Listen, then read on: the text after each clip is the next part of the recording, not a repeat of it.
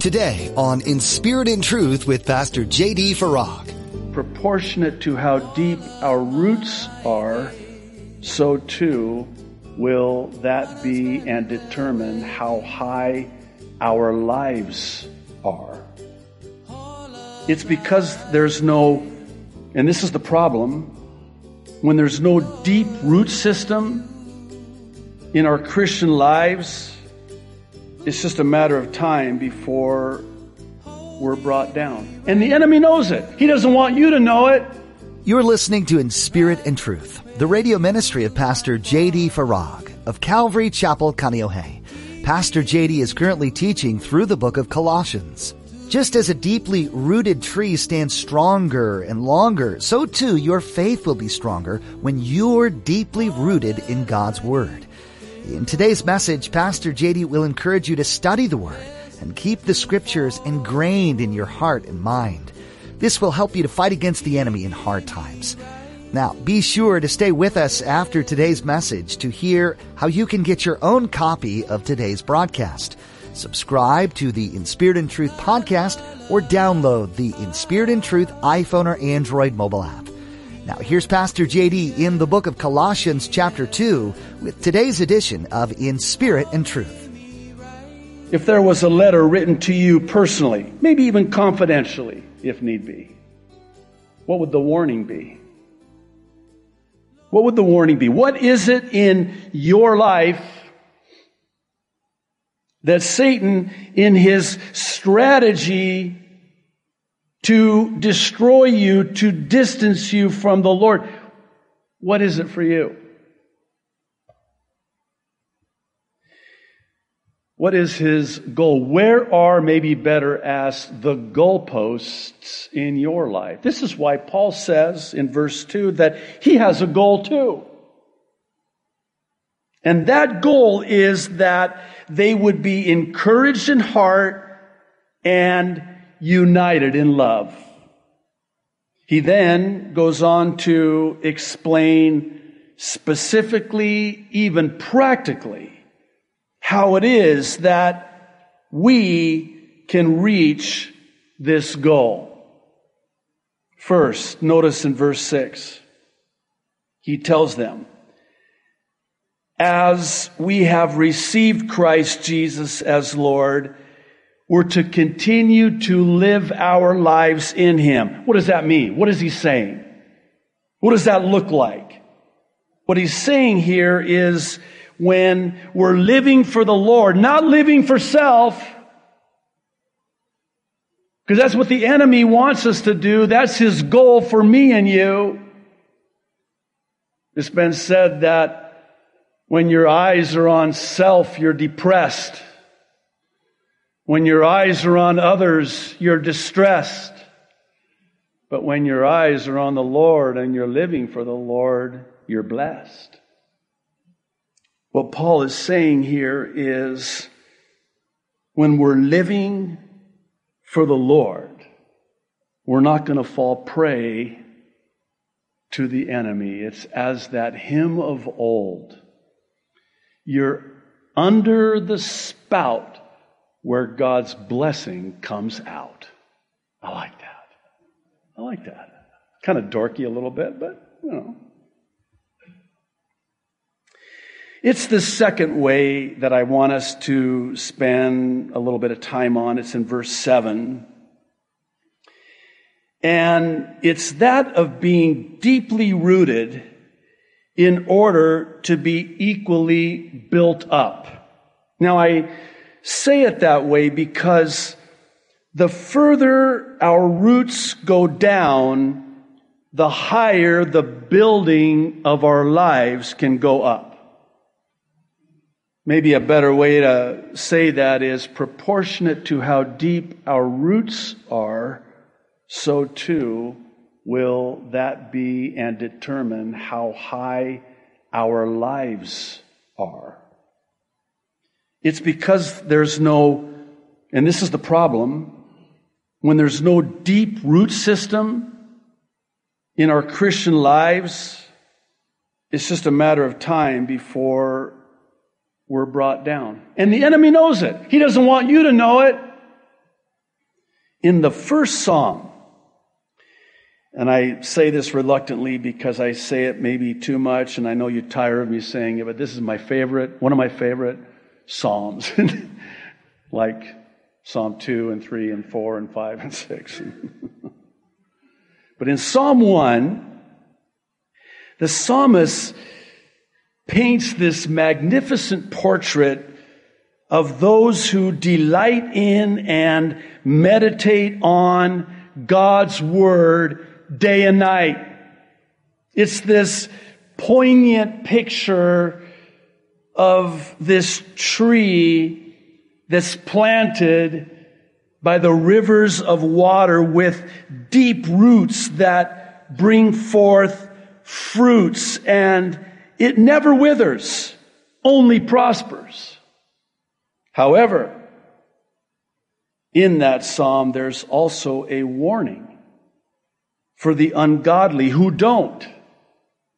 And the warning is that they're like the chaff blown away by the wind, never standing, only falling. In Matthew 7, Jesus teaches a parable about two builders.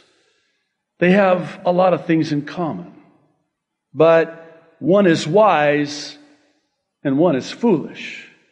The wise builds on the solid rock of God's Word by being a doer of God's Word, not merely a hearer of God's Word, putting into practice God's Word, meditating on it and applying it to his life.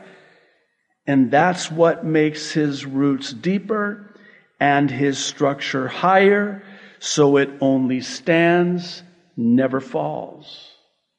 But here again, we have a warning. Conversely, the fool builds on the shallow, shifting sand, and when, not if, the floods and the winds come, and they come, it falls. It doesn't just fall. Jesus says it falls with a great fall. You know, as a pastor, one of the things that I struggle with is the shallowness of many a Christian who has never drunk deeply of God's Word. Please don't misunderstand my heart. I mean, I say this with a sorrow in my heart, really a pity, for any Christian who has never read the Word of God from Genesis to Revelation at least one time. To say nothing of the Christian who is not daily in the Word of God. And not as a got to, but as a get to. I mean, it's one of those things where, Lord, if I don't have time with you today, this morning, shoot me now. I ain't gonna make it. It's just a matter of time before down I go. And isn't it true that you'll forgive me, shallow cotton candy Christians, I said you'll forgive me, right? You kind of have to, actually. But isn't it true that shallow Christians, they forget thrive? How about survive when the storms of life hit? You had better have your roots down deep in the Word of God and the God of the Word. So when that adversity strikes, it might have an impact, but and nothing wrong with this. You know, when you see the trees in a hurricane, the palm trees especially, before I moved to Hawaii, when I lived on the mainland, and I would see the hurricanes you guys got hit with, I always marveled at those palm trees. I mean, those things were like this. That's a good posture to be, isn't it? Bowed to the ground. But they didn't break. Hurricane force winds. But if our lives are built on the solid rock foundation with our roots down deep, we'll stand. Let me see if I can kind of, maybe by way of an illustration, say it this way. You're so familiar with the Word of God, so rooted down deep in the Word of God, that if somebody says to you something that is not biblical, that's a false teaching, you're like, really? What do you think, I'm stupid? No. You know, the best illustration I ever heard concerning this is that of a bank teller. I don't know if they still do that with technology the way it is today, but there was a day when, to teach bank tellers how to spot counterfeit, they would so familiarize them with the genuine. They would count it, smell it, touch it, feel it, get to know it, spend time with it, and then they would slip in a counterfeit, and they could spot it. Why? Because they're so familiar with the genuine. They're not vulnerable to fall prey, because their roots are deep in the solid rock of God's Word. One last thought, and we'll close with the third one, which is an interesting one. And this is just by way of my own personal experience. When our daughter Noelle died, my wife and I were told about the statistics, the marriage statistics of parents who experienced the death of a child. And it was something like 90-some%, very high. And the reason is because the grief is so intense, the fingers of blame are pointed, and it is such that most couples, married couples, Christian and non-Christian, by the way, equally, will end up in a divorce if they experience the death of a child. But God, because my wife and I were so deeply rooted in God's Word, we were able to stand. Had it not been for our relationship with Jesus Christ, the maturity, the strength, the depth, I would not be standing here today. And by the way, neither would this church be here today as we know it, and I'll explain why. Before coming here, I was given really, I think, a word of knowledge. Really, it was a word fitly spoken at best. And it was basically this: you really have to make sure you're called to Hawaii. Because a lot of guys from the mainland, they just have rose-colored glasses. Are like, yes, Lord, send me. Here am I. It's a rough job, but somebody's got to do it, right? So God's calling me to Hawaii to start a church. I remember when I shared this with my board, my elders at my church on the mainland, I said, I really believe God is calling me to go to Hawaii and plant a church on the windward side of Oahu. One of my elders said to me, this true story, he said, Pastor, with all due respect, I think you heard the Lord wrong, and you spelled it wrong. It wasn't Oahu, it was Ohio. To which I responded, "Get thee behind me, Satan." I mean, of course, who doesn't want to be sent to paradise, as we call it, right? But the word was this: you better make sure God's calling you, because a lot of guys come from the mainland. They don't realize how hard it is, how expensive it is. Oh my goodness. And they don't make it.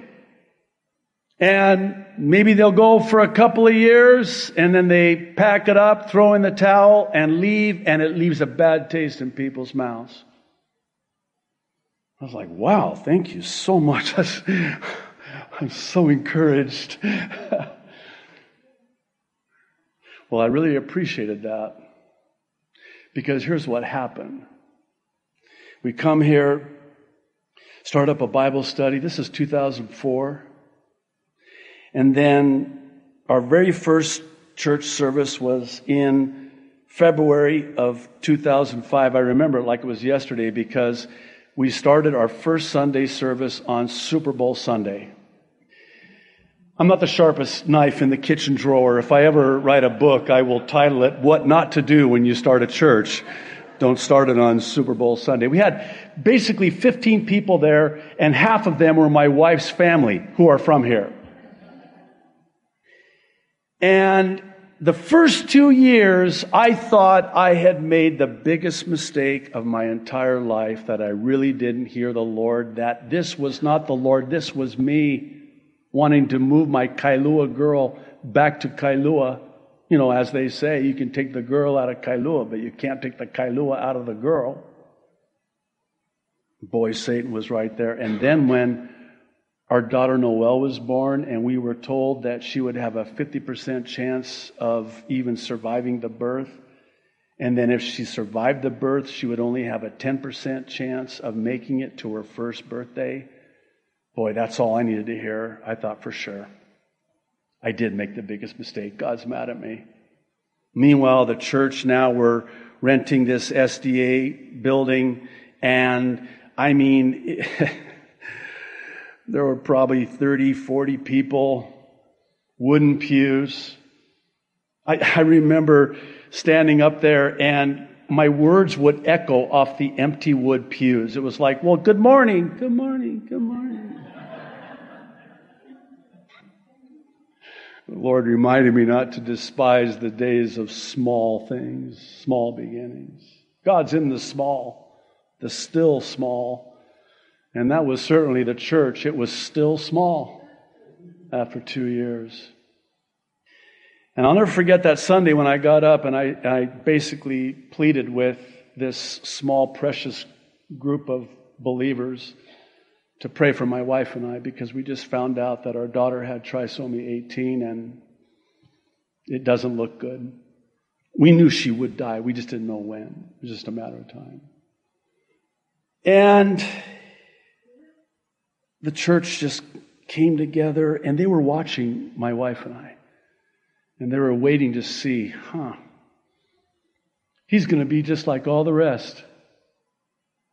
What's the pastor going to do? Is he going to stay here, let alone stay married? Or is he going to be like all the rest and pack it up and, this is too hard. Not going to keep his hands to the plow. He's going to bail. I mean, come on. Every parent's nightmare is the death of their child, right? Well, Noelle was born. We took her home. She required round-the-clock care. I remember leaving my phone on while I preached on Sunday mornings, because the agreement was that because again, we didn't know when the time came, my wife would call me and I would go back home where she was with our daughter, and because we both wanted to be there when she took her last breath here and her first breath with Jesus, which happened when she was 4 months and 6 days old. What's the pastor going to do? Is he going to pack it up? Well, I say this in a sanctified way. I basically communicated in no uncertain terms. You're not getting rid of me that easy. kind of stuck with me. I ain't going anywhere. I keep my hands to the plow. It's all or nothing. I remember telling a pastor friend of mine when we came, I said, like Esther, if I perish, I perish. If this is blessed, it's blessed. If it's not, I'm just going to step out in faith and trust God and see what He's going to do. Oh my goodness. So they watched me and they saw that I was committed. And when that little group, that body of believers saw that the pastor was committed, they committed. And I saw the depth of the work that God was doing in and through that situation in that small church at that time. The depth. I used to say, and I've said it often, but I'd rather have a church that is an inch wide and a mile deep than a church that's a mile wide and only an inch deep. God took us deeper.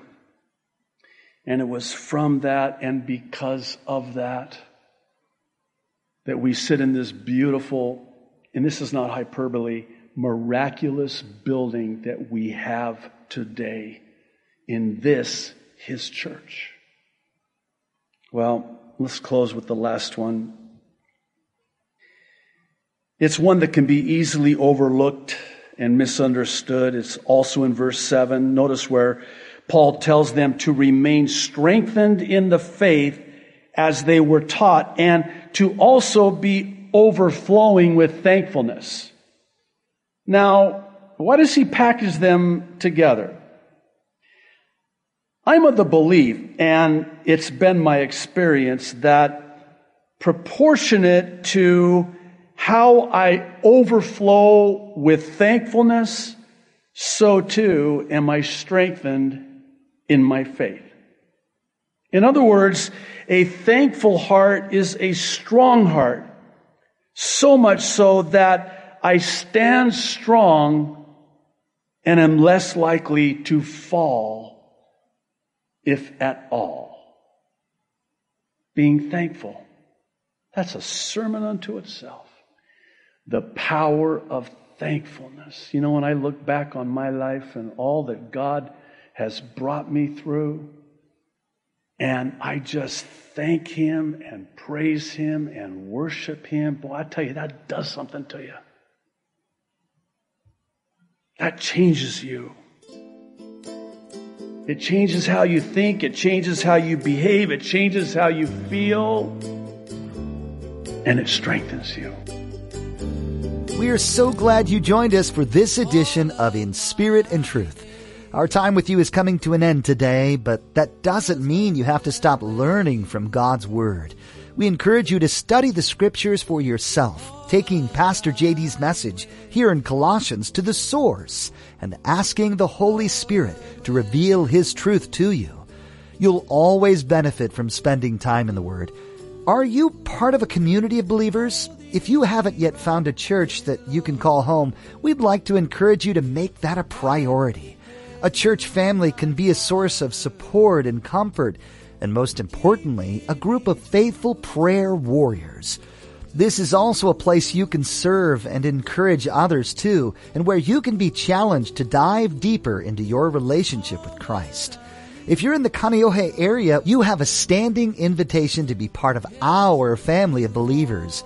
Come join us at Calvary Chapel Kaneohe on Sundays and Thursdays for a time of worship, fellowship, and in-depth Bible study with Pastor JD. You can find out more and get directions at our website, inspiritandtruthradio.com. Just click on Home. There's a lot to discover at our website. You'll find more messages from Pastor JD's Colossians series, along with links to our mobile app and social media pages.